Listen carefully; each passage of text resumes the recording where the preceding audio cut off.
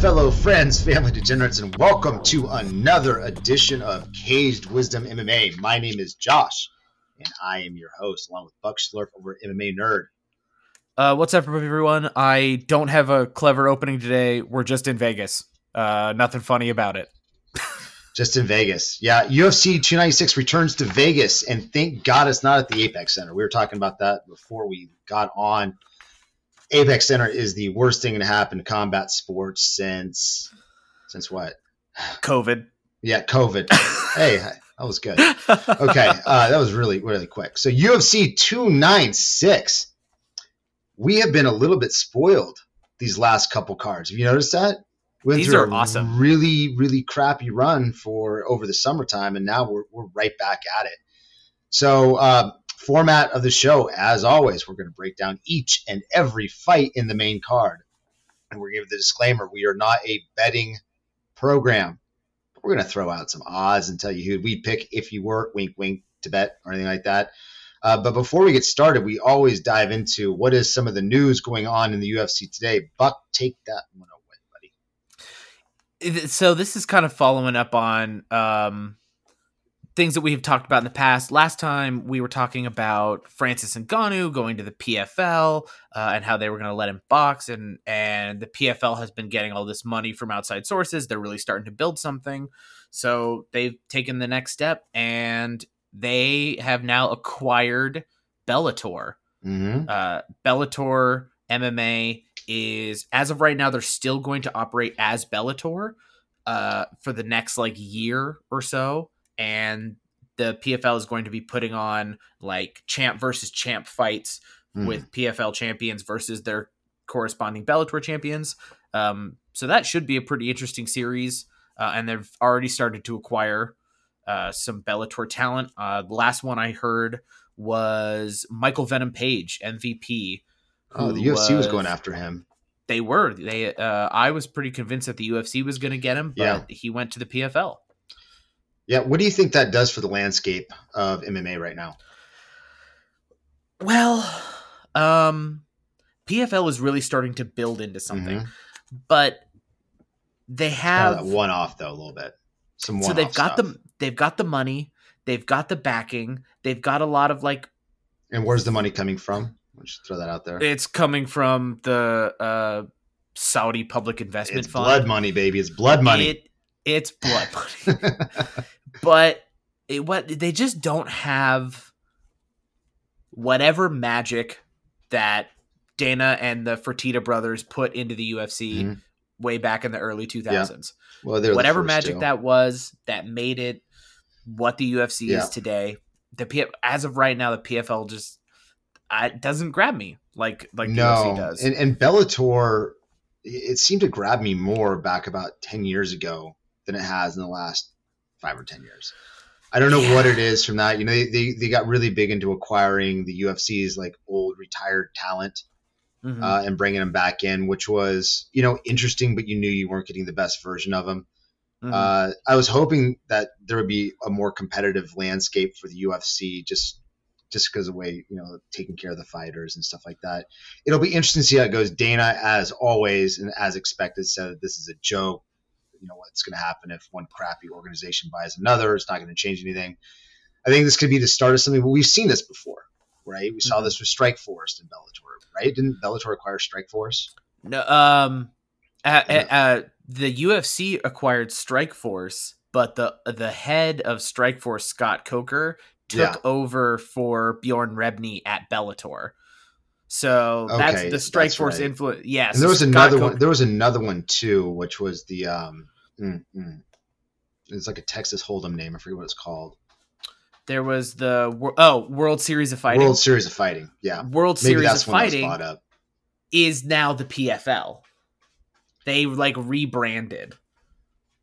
Wow. I should have done my research. There's so many rebrands and switches. You're making me look bad right now is what you're doing. We're not talking about punches yet, Not yet. That's where I excel. Where I excel. So anyway, it's going to be interesting to see how this all plays out over the next couple of years. I don't know. It's still not going to drive my interest yet. It's going to take a little while, Maybe when Jake The Paul gets involved. he is. I know he's Jake involved. Paul. I know he's involved. The Nate Diaz. other thing, yeah, maybe, hopefully. Here, the other thing that is kind of working in the PFL's favor is the antitrust lawsuit that's still going on. Kung Lee et al. Versus the UFC. They just released a number of text messages between Dana and the Fertitas and the matchmakers, Joe Silva and I can't remember the other guy's name. Mick Maynard or Sean Shelby or something. I think it was Joe Silva. Sean Shelby, right? It's one of them. But they were like talking about like the practices that they use. Like they were like talking about how we want to give so and so this. Oh, it was Nate Diaz, I think, or back in the 2000s or the 2010s. It was right before he fought Benson Henderson. They were saying we want to give him a title shot and we want to give him X, Y, and Z. But if he's not going to take that, we're going to give him a longer contract and for less money. And, then we're going to put him against somebody that's a killer right at the end of his contract. It came like it was kind of like rumored and like kind of like a known secret that that's what they do. Mm-hmm. But it has come out now like proven like through text messages that the UFC will purposely put a fighter at the end of their contract up against somebody that they're way overmatched against, hoping that they will get destroyed and it'll tank their value, and no other promotion will pay as much.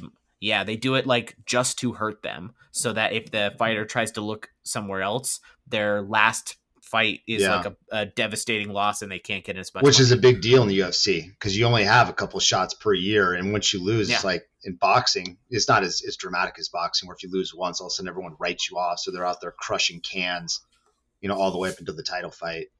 Mm-hmm. Yeah, that's it's a dirty business. I don't believe that operates very differently than most businesses, though. If we're being candid with one another, they just shouldn't have put in a text message. Well, maybe it doesn't operate differently than other promotions, but because this is the I'm just one talking about other businesses, That's for sure. Yeah. But this could result in some serious like changes to like fighter security and bargaining rights. Yeah, Kung Lee, dude, the hero that MMA needed. Yeah, what was that, like 2012? 13? When was that guy in the UFC? Long time ago. He fought like Rich Franklin. Yeah, it was like old school style. Mm-hmm. And he didn't even need the money because he's an actor, so he's just doing what's right, man. Yeah, sticking up for the little guy. Apparently so. All right, are you ready to get into this UFC 296? Let's get to these fights. Because I certainly am. Like I said before, we're going to break down each and every fight and give our predictions. So just do a real high level on who's on this card and the implications of each. So Vicente Luque, plus 275, taking on Ian Gary, minus 345. Tony Ferguson, plus 240 at lightweight, taking on the up-and-coming, slightly tarnished Paddy Pimblett at minus 298. One of my all-time, no, I can't say that, up-and-coming fighter that I love watching, without question, is Shavkat Rakhmonov, minus 650, taking on Stephen Thompson, the best human ever to enter the UFC. And then for the title fight at flyweight, Alejandro Pantoja, minus 185, is taking on Brandon Royval, plus 154. And then a fight we've all been looking forward to, the return of Colby Chaos Covington, plus 140 for the title at welterweight, taking on Leon Edwards, minus 166. So let's get started. Vicente Luque fighting Ian Gary, the up-and-coming Irishman, the new Conor McGregor with all the pizzazz. So what are your thoughts on that? I'm really excited about this one. Hell yeah, me too. It's great. It's a great card. It's a phenomenal card. Yeah, you're totally right. Top to bottom. Yeah. I mean, even the prelims, don't get me distracted, but there's some great prelims. I thought about putting some of those in here, but I'll throw off the vibe, so I didn't. Can't go. We'd go forever. Ian Gary's been a lot of fun. His last couple of fights have been really, really impressive. Neil Magny was last. We thought it was going to be Jeff Neal, late replacement Neil Magny. and Ian Gary leg kicked him to death. It was Yeah. amazing. It looked like such a mismatch out there. Which is crazy. And Neil Magny has always been the guy to upset the up and comer, right? Yeah. Yeah. I mean, he's such a vet. Such a vet. Yeah. It's crazy. He owned him. And I actually picked Neil Magny to win. One of the judges I think I heard gave Ian Gary 3 10-8s, which I think is totally justified. Fair. Yeah. It was an absolute ass kicking. Speaking of other people that get kicked apart, Vicente Luque got totally outstruck on the outside by Wonder Boy. Mm-hmm. That was 2019 or something like that. Yep. He's had some losses since then, but Jeff Neal and Bilal Muhammad. There's 2 losses. The Wonder Boy loss stands out to me because it's probably going to be the closest to the way Ian Gary's going to try and run this. I think Ian Gary hits harder though. He might. He does. I mean, he cracks really, really well, and he's a great really hard striker. To close the distance on it. He seems strong as hell. Do you see him? Kind of manhandling Neil Magny out there? Yeah, he was absolutely manhandling him, which is surprising because the one thing we were talking about is Ian Gary. We haven't really seen him on the ground very much because no one ever gets him there because no one can not only not close the distance, but there's too many counters in effect with that. And because Vicente Luque he's got a decent ground game. He's got some submissions to him, but I mean he's primarily like a striker. That's the way we view him. I see this as, hey, I have a question for you. I have an answer. Is Luque at the end of his contract? Is that why they're doing this? You think this all ties back into the antitrust? That's interesting. Maybe. I don't know. I think Luque is just like he's such good, he's never not in a good fight, I can't imagine the UFC doesn't. He didn't look very good against Bilal Muhammad though. It's good. Yeah. I would think that Luque was in there because they wanted him to beat Bilal. Yeah, I can see that. Especially because Bilal is such like a takedown heavy grappler, and Luque's got, I have it here, he's got 8 submissions, and 6 of them are from the front headlock. Like he stuffed a takedown. Yeah, picture perfect. His Darce in the Anaconda and that series. Yeah, he's good. So that's probably he's good everywhere. Yeah, and he's really only 32. Ian Gary's 26 years old. I think that this is going to be a changing of the guard type fight. At least for coming up as a contender. Ian Gary's got a lot of eyeballs on him right now. I mean, there's a reason he's there. How many fights does he have in the UFC? 4 fights in the UFC? 4 or 5. Not too many. Not too many. Pretty early to be getting here, unless your name's Bo Nickel. Do you think Ian Gary knocks him out? No. Yeah, I think I agree with that. I have him here as an inconsistent finisher. He was the first person to KO D-Rod, and he did that and made it look so easy. Took him out and won, but I have another question for you. Didn't or couldn't put away Magny. Yeah, go for it. How it. much bad blood is there between these guys? I don't know if there's any. I do have that. That's where I see Ian Gary really excel. When there's bad blood. When there's bad blood. Because the way he came out last time, I haven't seen that side of him before. He was dominant. Jesus. He got on my radar. That's the fact that you ask if there's bad blood. I have a note here. That's pretty interesting. Ian Gary and Vicente Luque both train at Killcliff FC. So they train together. They're training partners. Actively? Gary has left recently in the last year, I think, but is or was at least a very regular. So they already know trainer. Yeah, they already know who's going to win. Well, so yeah, maybe. I am interested to know. Likely. Yeah, I have. How will this affect their preparation, finishing instincts, and resilience to tricks and feints?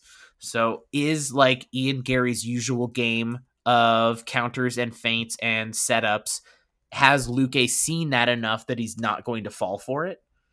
Yeah. or is going to be, you know, I mean, have an advantageous matchup to so that, Ian Gary or does have some holes in his game, mostly in the striking defense. Remember, Kanong song had him very, Mhm. very wobbled. So I mean, that's Yeah, the that's the it's a small bit of information for to say that he's weak or he's got like bad defense or anything like that, because outside that I haven't yeah. seen it. But I uh, have here. No one beats Luke without a scratch. This fight will test Gary's durability. totally will. Because Luke is always willing to take a hit to give a hit, and or has been very willing to make that exchange, Hmm. and has usually won that trade. So that's Yeah. going to be interesting to see how Gary responds to that, and if he has to show his chin in this fight. So I'm going to give my notes, which this is not very deep now that I look at it. Gary's youth, speed, power, momentum are going to be too much, but it's going to be really hard to finish him. Gary by I think decision. so. That's what I'm taking. I think Gary by decision is correct. Okay. All right, moving right along. Tony Ferguson is taking on Paddy Pimblett. Tony is plus 240. He's what is he? 3 or 4 losses in a row right now, starting with Gaethje. Is it 6 now? I only wrote 6. down. So when I write down the notable fights, I only do the Uh-huh. last 3 or 4, and I just see a Yeah. bunch of L's. So I'm like, oh, okay, I guess. And then He Paddy yeah. Pimblett, who's minus 298. So Paddy Pimblett had a ton of shine taken off him with his quote unquote win against Jared Gordon, which I don't believe was OW at all in his case. But what are your thoughts on this fight? This is interesting. Yeah. So, yeah, Tony's on a 6-fight losing streak. Paddy's on a 6-fight winning streak. Admittedly, against much different levels of competition. Much. I'll go over his last 3 fights with Paddy Pimblett, and you could Mhm. decide.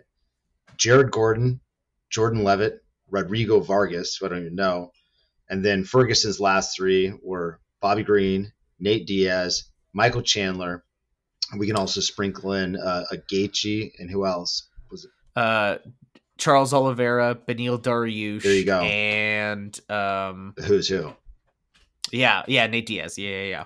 Literally, So almost literally the top 7 fighters, it's he's got a possibly in decent order. chunk in there. Yeah. Tony has now 2 TKO KO losses, 2 submission losses, and 2 decision losses in that run, and Paddy can do all 3 of those things, which is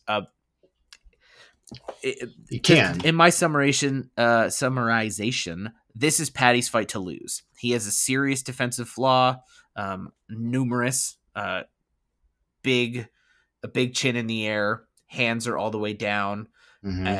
and he even leads, like he'll lead with like a wide rear hook, Yep. which just begs for a stiff jab counter. Or what happens when he misses? And he He's overswings. like a 90-degree turn in his body, which is going to Yeah. be. I actually had that in mind too. He's got great striking skills, decent striking skills, but I don't think he's enough at this point to beat a top 10. Much of the shine has gone from Paddy after a close fight with mid-tier talent, solid power, wild striking. But something I want to bring up. So Paddy Pimblett was very, very pro media, very pro social media and Mm-hmm. whatnot in the build up up until his last fight. And then you got that negative feedback from, I heard about Joe Rogan saying he didn't think he won the fight. All that the documentation of how much weight he was putting on, how unprofessional it was, and what's happened since then. We haven't heard of. I've barely heard a peep from Paddy Pimblett. Mm-hmm. So that might be the kick in the ass that he needed to take this sport more professionally, because he did lose that fight to his last fight. He did Jordan. No, was it Jordan? What's his name? Jared Gordon. Jared Gordon. Excuse me. So he did lose that last fight. We'll just throw it out there. I agree with Joe Rogan entirely on that. And I think Paddy might be back in the lab trying to make this whole thing work out, because he doesn't have that shine anymore. So yeah, I think that's right. I didn't see him balloon back up like he has done in the past. No. He was out for a year. He had a previous injury going into the Jared Gordon fight, and he needed surgery afterwards. And so I think that's why that contributed to that It absence. contributed to it, but he's extremely big on social media. He's Yeah, like that Meatball and Molly, the guy yeah, from whatever that Bleacher. What is it? You know what I'm talking about? Barstool. Barstool Sports. That guy was Yeah, there. yeah. Yeah, that whole thing. All the wigs going on. Yeah, But yeah, Patty Mania has passed, but I think that's probably for the best. absolutely for the Um, best. you're right. I think this could be a really good moment, and this is this is Patty's fight to lose. Mm-hmm. The things that he made, like the mistakes that he has made in the past, those are, in my mind, the only way Tony's going to win this fight is if Patty is defensively flawed and leaves himself open after attacking recklessly. Yeah.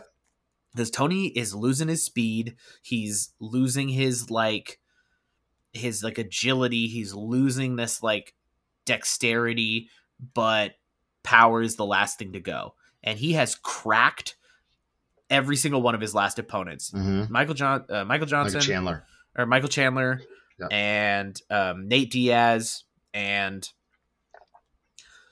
they did seem to get Bobby progressively Green. slower though. But when he lands on them, he has rocked all three of those guys. And even though Patty has a great chin, that's the way that I think this goes south for him. Yeah, and Tony Ferguson, he's 39 years old. And he's been through so many wars, starting with Justin Gaethje, which was a life-changing, I would imagine. Well, definitely in his case, a life-changing set of circumstances physically. You don't just walk away from that. So, my notes is, I don't think long-term that Patty's going to live up to the hype of what he had in 2021, 2022. Mm-hmm. But he's good, and he's young, and he's going to be good enough to beat a flailing Tony. And this is going to be probably Tony's last time I think we see him in the octagon. Yeah. Because after this, it's almost going to be like an assault charge on the UFC.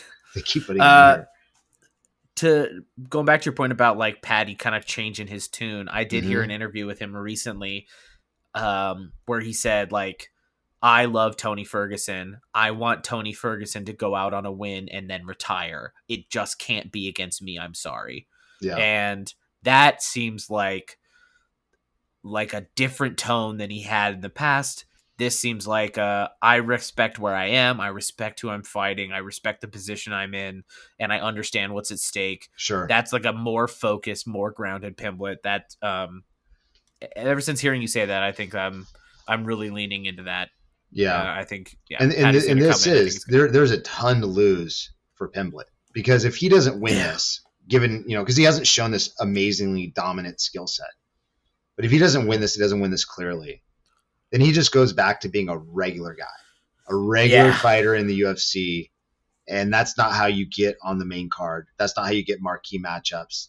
He'll be pulling up the tail of Barrett in the third fight, in about 2 more UFC or 3 more UFC cards, right? I mean, that's just the reality of it. If he barely ekes by with this one, it's not going to get. So if he's going to shine, now is absolutely without question the time to do it. So I don't have how I'm going to do it or how he's going to do it. But I'm definitely taking Patty Pimblett in this one. I think Pimblett by sub. You think so? Yeah. He's good enough to get the sub, that's for sure. All right, moving right along. Shavkat Rakhmonov, who is 17-0 and sits as a minus 650 favorite, which is amazing, taking on one of your all-time favorite fighters and arguably one of my favorite fighters too, Stephen Wonderboy Thompson, who's without question the nicest guy to ever enter the octagon, and maybe also the best striker to ever enter the octagon. I think so. He is a puzzle, and he has been a puzzle the whole time. And it is such a unique and interesting striking style. His rhythm, the way that he's always bouncing, it's so exhausting just to like watch how it looks like he's point fighting out there. Yeah, and he's always bouncing. His heels are always off the ground. His hands are low, but he uses that to like counterbalance his head movement, and he uses that to strike from like hard to see angles. he has so many unique tools. He switches southpaw and orthodox when he's southpaw and his right leg is forward. That's his Mm-hmm. dominant kicking leg. He has a ton of different angles that he can kick from. He likes like lunging lunging side kicks. He can do these like quick snap kicks, hook kicks from the opposite side. Like he can kick from any direction off of one leg in that southpaw position. And then switching to the opposite side, he's got his body kicks, and he can crack with his hands too. Totally He can. lunges right into it, and he blitzes through, and he angles out when he's done. I Well, wonder, he's such a professional. what you were saying before, and I'm going to take a stat right from you. He's 40 years old, and he's been actively participating in martial arts for 37 of those 40 years. So he started out when he was 3 years old, and it shows, right? And I think that's what we're going to see more and more of in the UFC. These guys that have come up fighting from the beginning, not wrestlers that transitioned or kickboxers that are now taking wrestling classes. You're going to see people that have done it the whole way through. Maybe not. No. Maybe that's not a good example because he wasn't wrestling back then. But anyway, you understand my point. Mm-hmm. You know what I find really interesting about, in addition to everything you said, is how straight his punches are. Right. You hear that a lot when you're watching UFC fight and Daniel Cormier or Joe Rogan pipes in about how looping punches. They're always second. This guy has razor sharp counters, and all of them are straight, which means they always get there first. And because of the way that he uses his body from the 37 years of technique, I mean, he's punching right through these people. And then when he gets out of the way, he uses an angle to escape, so he's not just running backwards like anyone that's new at striking would do. And then he's able to manage that distance with like the teep kick, or he's kicking the front of the thigh, leg kick, spinning back kick to the midsection. I mean, he's just really good at managing that distance. But this leads to my point. His last two losses are against guys that are really, really good at grappling. Bilal Muhammad and Gilbert Burns. And what is Shavkat really good at? Do you know? Shavkat is really good at grappling. Oh my gosh. It's almost like we talked about this. Shavkat. Man, this is a setup right here. This is trying to introduce. So Shavkat is a really, really well-known guy for the hardcore MMA fan, like guys like me and Buck, right? MMA nerd, Caged Wisdom. We know who Shavkat Rakhmonov. I knew who this guy was 3 years ago, but for most people, tepid fans have no idea who this guy is, and this is going to be his coming out party because this is a much better matchup than a Neil Magny or anything like that. He's 29 years old, 17-0, born and raised in Kazakhstan, one of those areas of the world that you see people like Khabib rolling out of. We haven't really solved those puzzles 100% quite yet. And he's an absolute animal, and he has made every fight look absolutely pedestrian. And his last three wins, he had a win against Jeff Neal, win against Neil Magny, and then Carlston Harris, which I don't have a whole lot of information on him, but it's interesting. I mean, how do you see this fight going, though?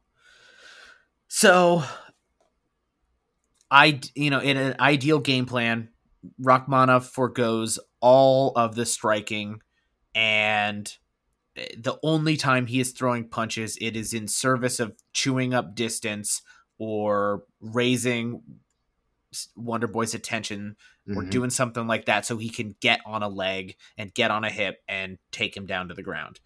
Everything should be in service of that, because in his last fight against Jeff Neal, I saw a lot of defensive flaws. I did too. He's good at rolling with punches, but he got rocked. And Jeff Neal's not. I mean, he's not a Stephen Thompson. He's clever in his and I'll give him that. I have underestimated Jeff Neal too many times. Yeah, but he is not the same level of striker as Stephen Thompson. He's not. But so Rakhmonov just like again, I saw he like led with rear uppercuts, and when he gets an opponent hurt, he works the body super well, and I'll give him that. Rachmanov does, but he does this big step up knee after he rocks somebody, and he'll push him against the cage, and then he'll take a big step with his left foot, and then just like launch into this big knee to the gut with his hands down, so that his hands are like ready to touch his opponent's shoulders, and like to close distance in a straight line that forcefully on one leg. There is just a lot of times where Rachmanov can get countered, and he rolls with punches really well, but you can only roll with punches that you see coming. And that's part of what makes Wonder Boy so like devastating as a striker. Okay. So on the counter side of that though, so Shavkat's really good at putting pressure on, staying in people's faces, getting them up to the back of the fence or to the fence, doing a grappling clinch exchange, a lot of times being successful, getting them down, unloading some elbows.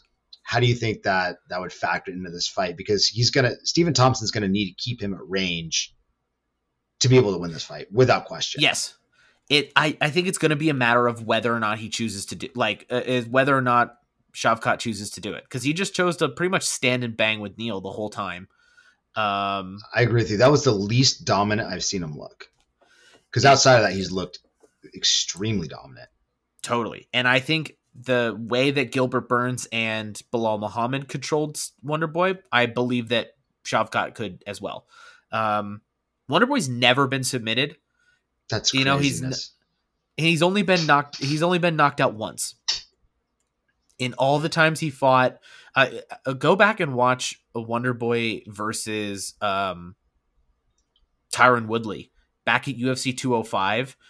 That was those are the fight worst of the night. Fight. Wait, which one are you talking about? The first one. The second one was the worst fight. It was the worst fight that's ever put on the UFC. No, the worst fight was Nagano versus the Black Beast. Derek Lewis. Yeah, God. Yeah.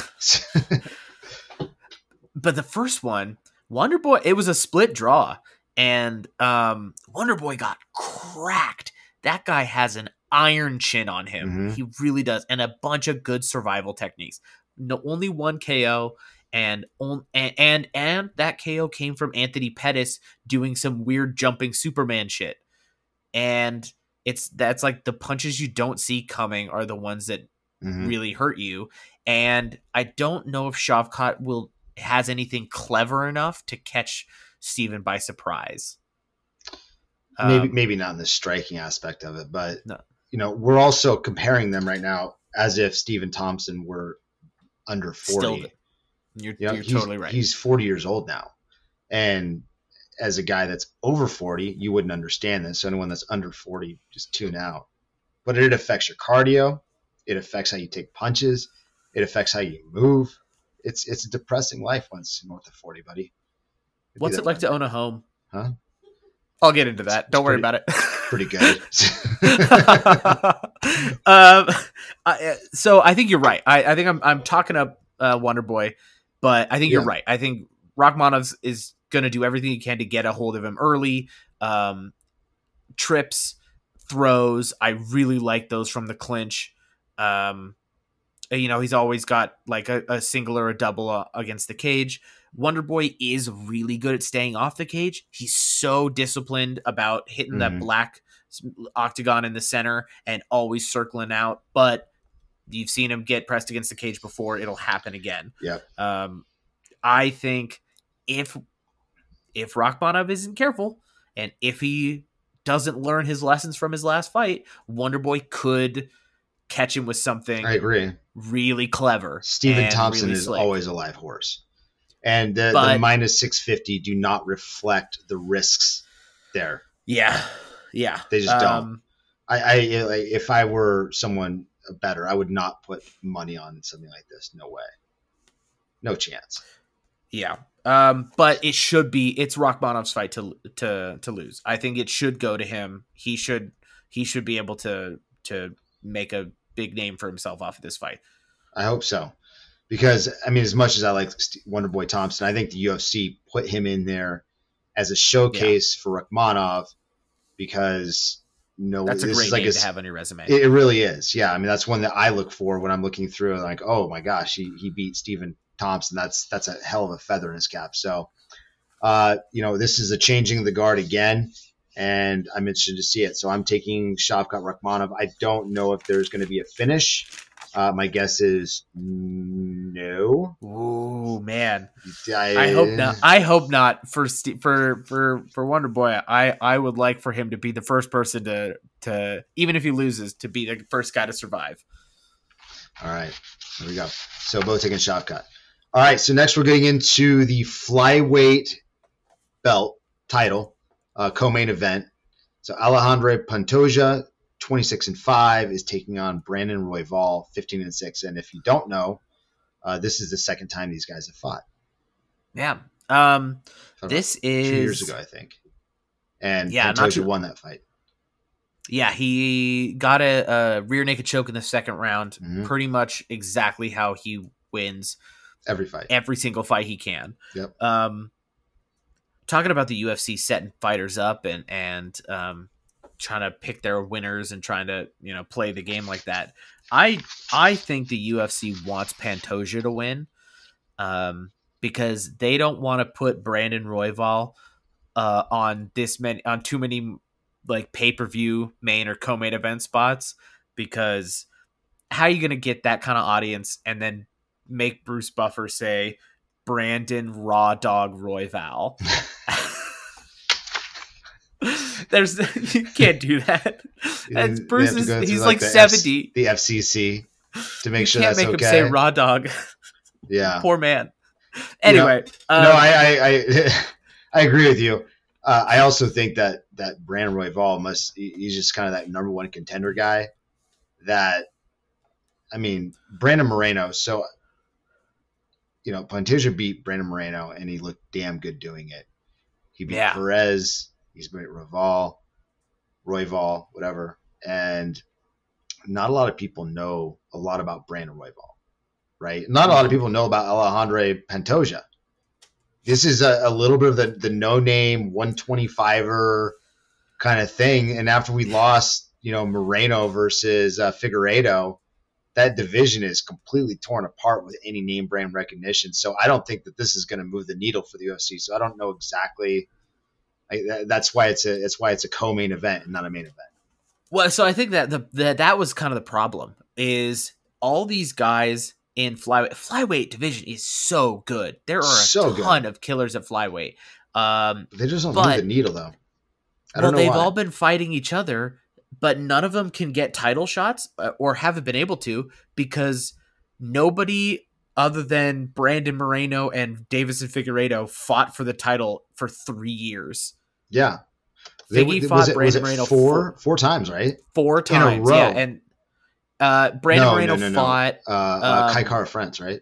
Brandon fought Kai Kara France in the middle of those 4, but Figgy just fought him 4 times in a row. That's incredible. And for 3 years, there was nobody else fighting for the belt except those 2 guys. And so everybody else who was trying to make a name for themselves, and they just had to stay at this like second tier. And if you stay there that long with that many killers, you're going to lose. Mm-hmm.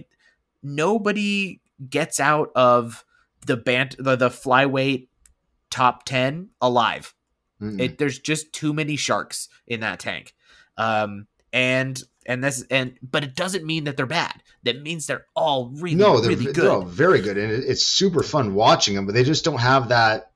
It's tough. I don't know what it is. I think it's there's not nearly. I would assume, I don't have the data to back this up, but not quite as many knockouts just because of the size.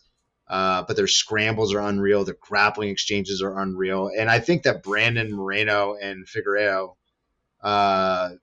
did a good job putting 125 on the map, but there's got to be a better dance partner. We needed one of those guys to stick in for one of these ones and do it again, because I don't think that Brandon Royval is going to move it. And I also think it's not going to be, it'll be a good fight for the first one, because Royval is an all action fighter. If you don't know, incredible pace. He's got incredible ground skills. But when he pushes the action, he leaves quite a bit of openings, and that's not a really good decision against Pantoja, because Pantoja can lay the wood, and he can grapple with the best of them. I mean, look at Brandon Moreno. He beat Brandon Moreno. He beat Brandon Moreno 3 times. Yeah, 3 times. It's Sorry. So Pantoja is this is as much as we're like bemoaning how this isn't like gonna get all the attention or Yeah. get as much as it should get it, because It's a great this fight. is going to be an incredible fight. Pantoja's last fight against Moreno was incredible. This one's going to be fireworks for as long as it lasts. Yeah, I think it's a good fight because Pantoja's in it. I don't think that Royval is nearly as good as Pantoja.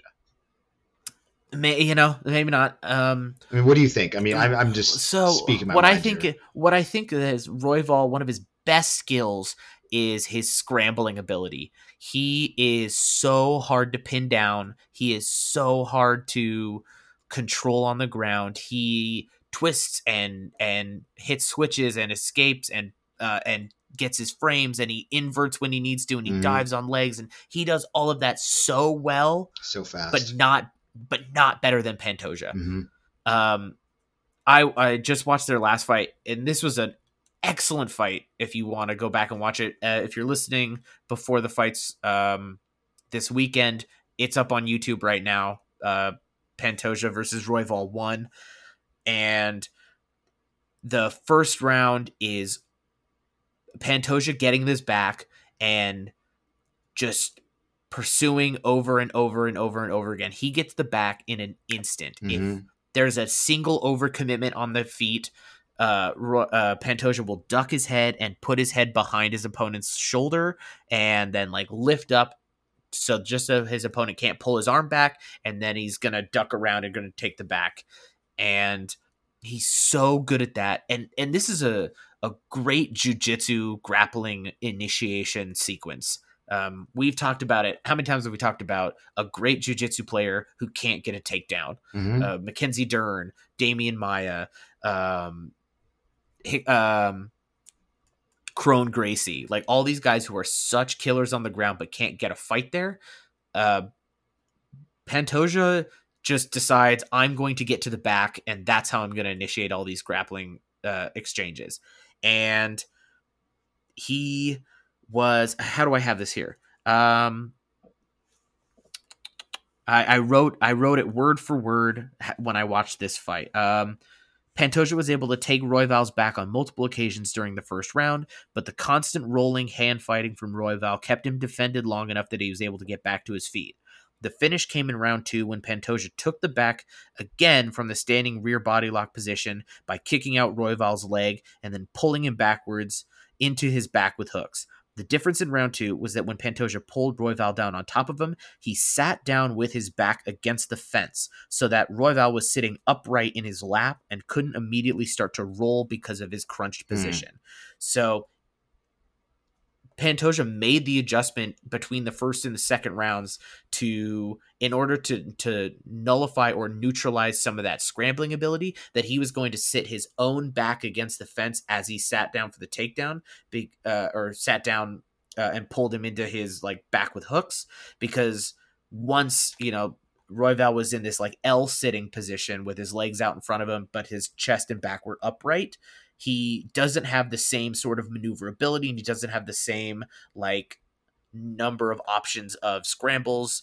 And that's why he wasn't able to like fish, like fight hooks off and pummel and hand fight enough to get out of there. It was the second time. As soon as they sat down against the fence, Pantoja was able to get both hooks in, switch to the body lock, locked in his rear naked choke. So, well, for 2 things that come to mind. Number 1, I can't believe you write in full sentences like that. That's amazing. Mine's chicken scratch. And number 2, if I'm hearing you correct, do you think that was just a circumstance that was lucky to have happen, or do you think that was a planned maneuver to get him up against the cage to put him in that position, and that's something I think he did that on purpose in the next fight? Yeah, I think look for Pantoja to take Royval, try and take his back. That's near the fence. The first step. He's got to wait for a big overcommitment or counter a big shot from Royval, get his back against the fence, and then sit down in a way that's going to crunch Royval and stop him from being able to scramble, because Royval is so good at it. Yeah. He exhausts even like the best of the other grapplers, the scrambly grapplers at that weight class. He's so maneuverable. He's so twisty.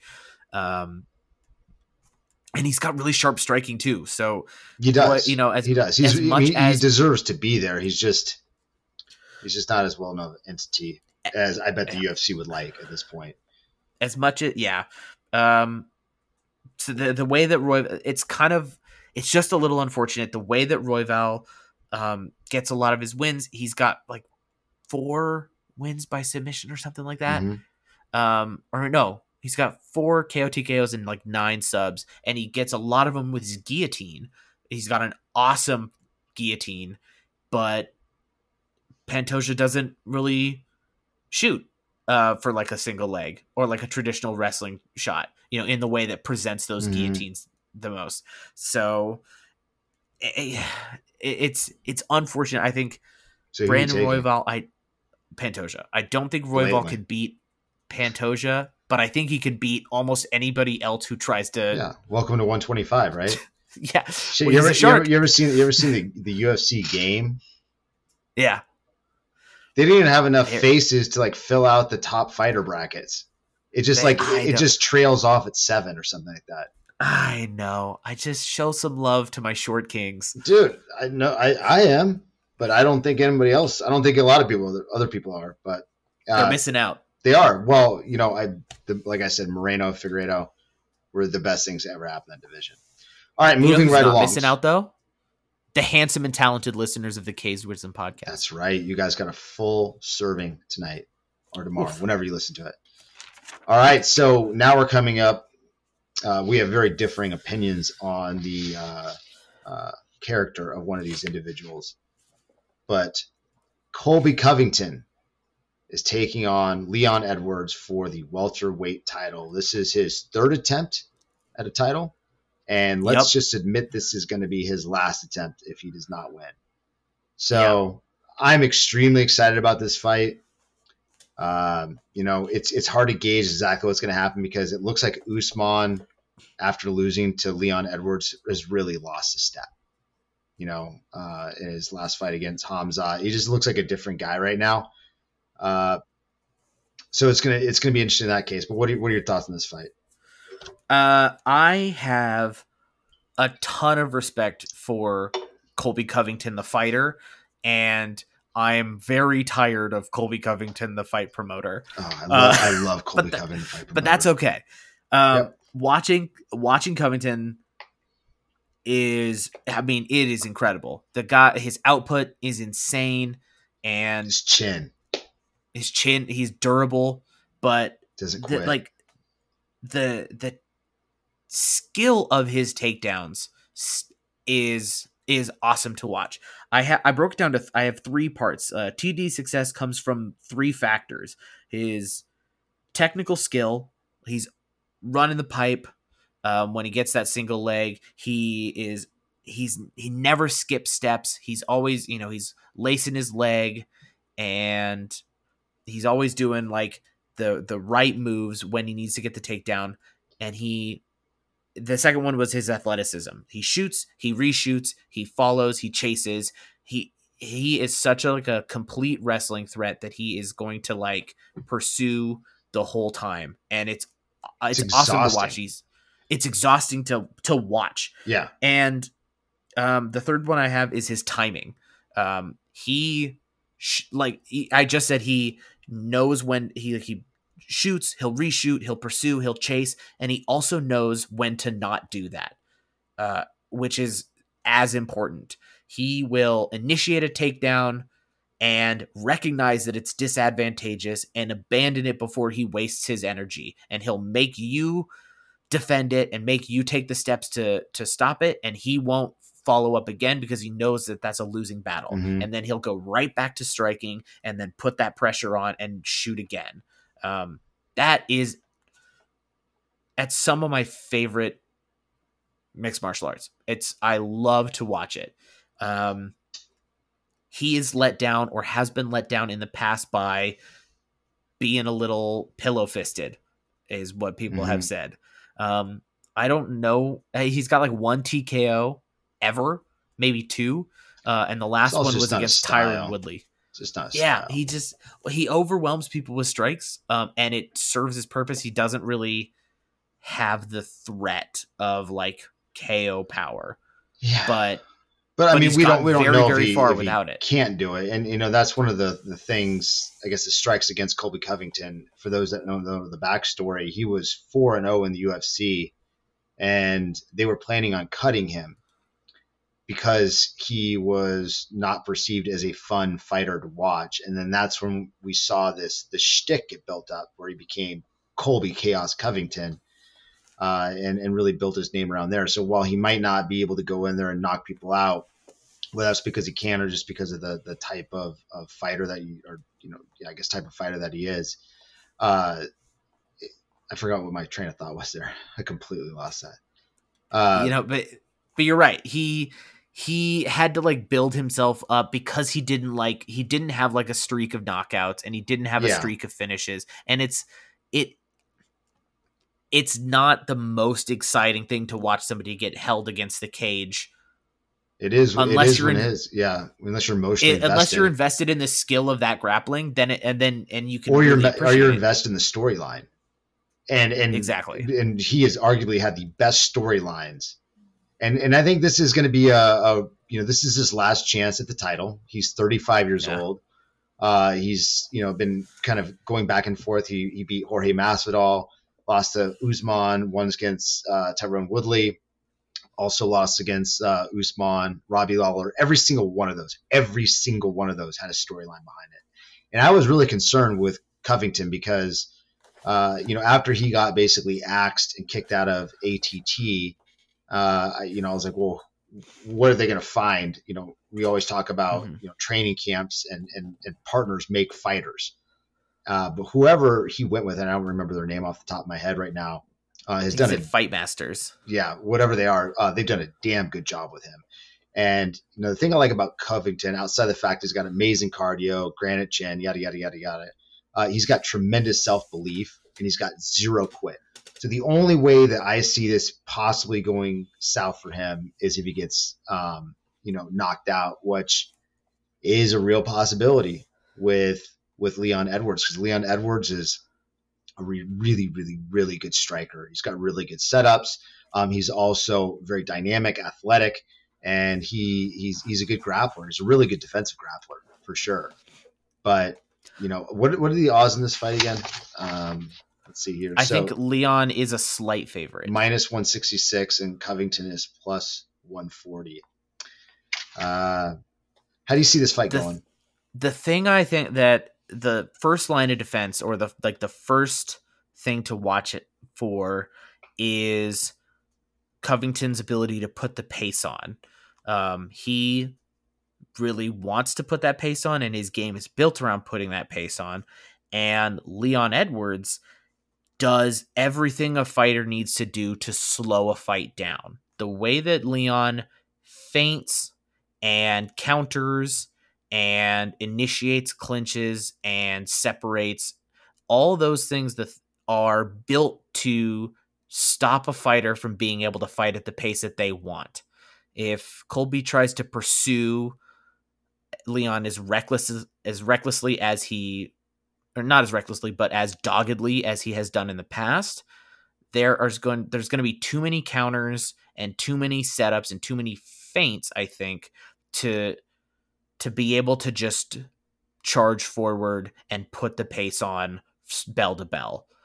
I Yeah, think Leon stops people from building momentum and kind of. makes them frustrated with their range and when they have avenues to attack and when they have when they have opportunities and openings. And Covington gets in clinches a lot too. He'll tie up on a body lock and go against the cage, and Edwards is really, really good in the clinch. I love watching his clinch work.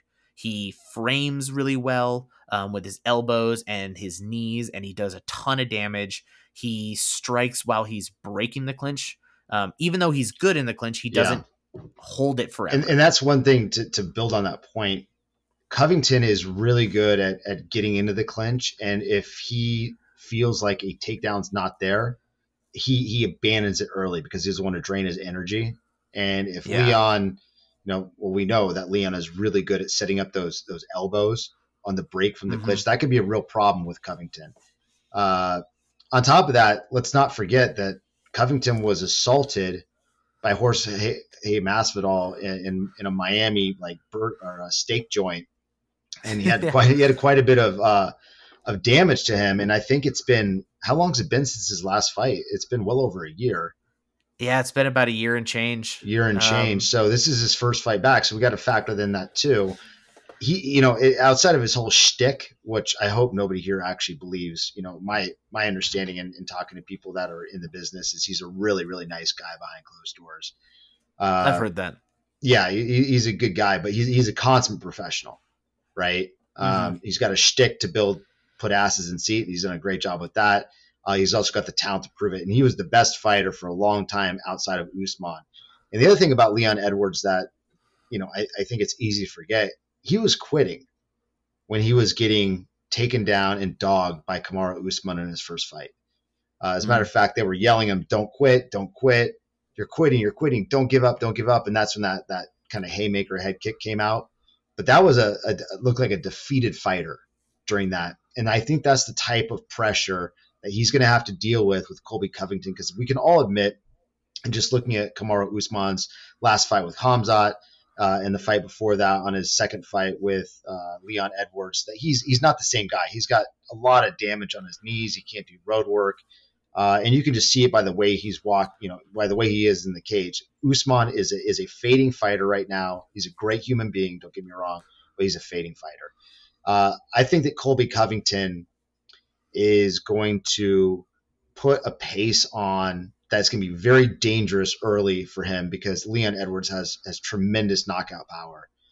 He's going to have a really hard time catching him, getting a hold of him.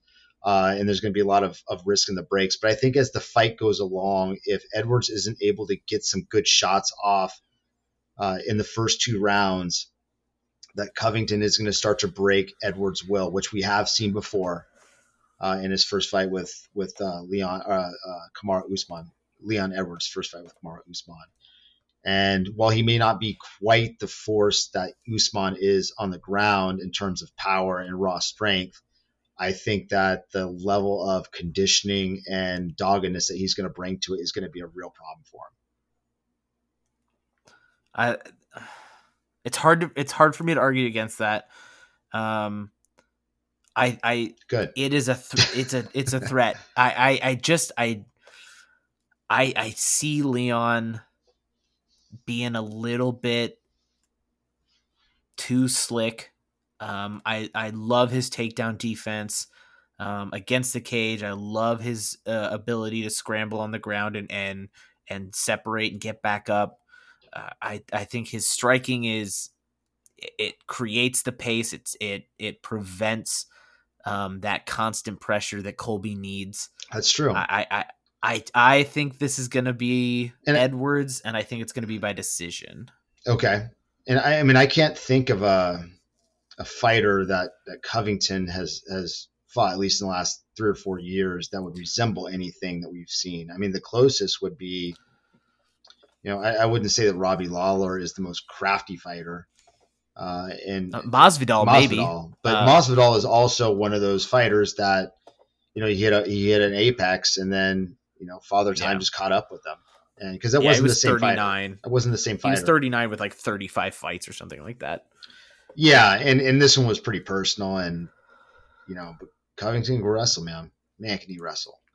Here's what I'll say: if you want to look for something, if you are making a bet on this fight, find somebody that will let you bet on how many fouls there will be, because Leon Edwards fouls so many often. times. It just in the last fight against Usman, he had like 2 eye pokes, a groin kick, and like a major fence grab in one round. Yeah, the fence grab thing. Yeah, because if that happens and he doesn't lose a point, because this is going to be definitely, I think this is without question going to be a decision. These guys are really hard to put away, especially at this Both of level. them. And I might be a little bit biased in this whole thing too, because Covington's an Oregon guy, Springfield, Sure is. and I want to see Covington win. I want to see him. I think that Leon Edwards is a great fighter, but I think from a personality standpoint, he doesn't bring a lot of eyeballs to the UFC, and that's why I'm doing this right now. This is not my day job. This is something I'm doing because I just love the sport, and I'm trying to bring awareness to it and the intrigue of the matchups and so on and so forth. So I think Colby Covington would be a great, albeit a relatively short, tenured welterweight champion. And I also thought Leon is going to be a relatively short tenured welterweight champion. And I think Colby Covington's going to be the one to dethrone him. And then I think Colby Covington, as he gets a little bit older, and I don't see him sticking around a real long time there because there's just so many killers. Shavkat time, baby. Shavkat. Yeah, Shavkat gets in there with these guys. Look out. But, yeah, neither here nor there. So, yeah, I think we're both Gotta going watch to to find out. No, I'm taking Covington. You're taking Leon. So that is the news to us, right? That's it. All right. When is the next UFC fight? Do you know off the top of your head? The one after this, I think, is it in January? In January. Yes, it's the 20th. There's actually a pretty significant gap.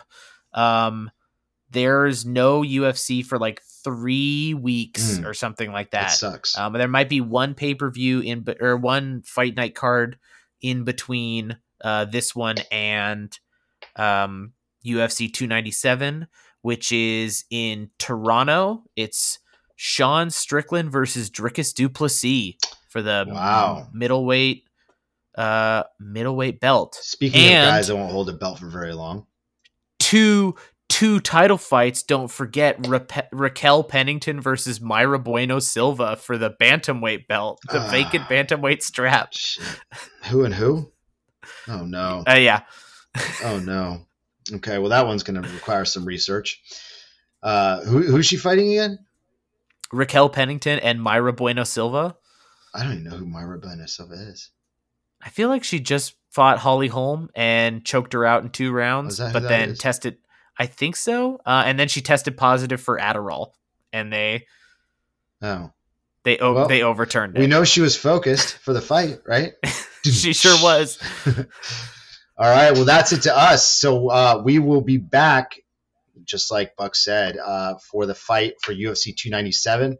Hope everyone enjoyed it, and we will see you soon. Look forward to all this information on our Instagram page, and we'll also be cutting a little video after this as well, doing all of our picks in 5 minutes or less. But if you saw this, I don't need to go look at that. All right, everyone, have a good one. Talk to you soon.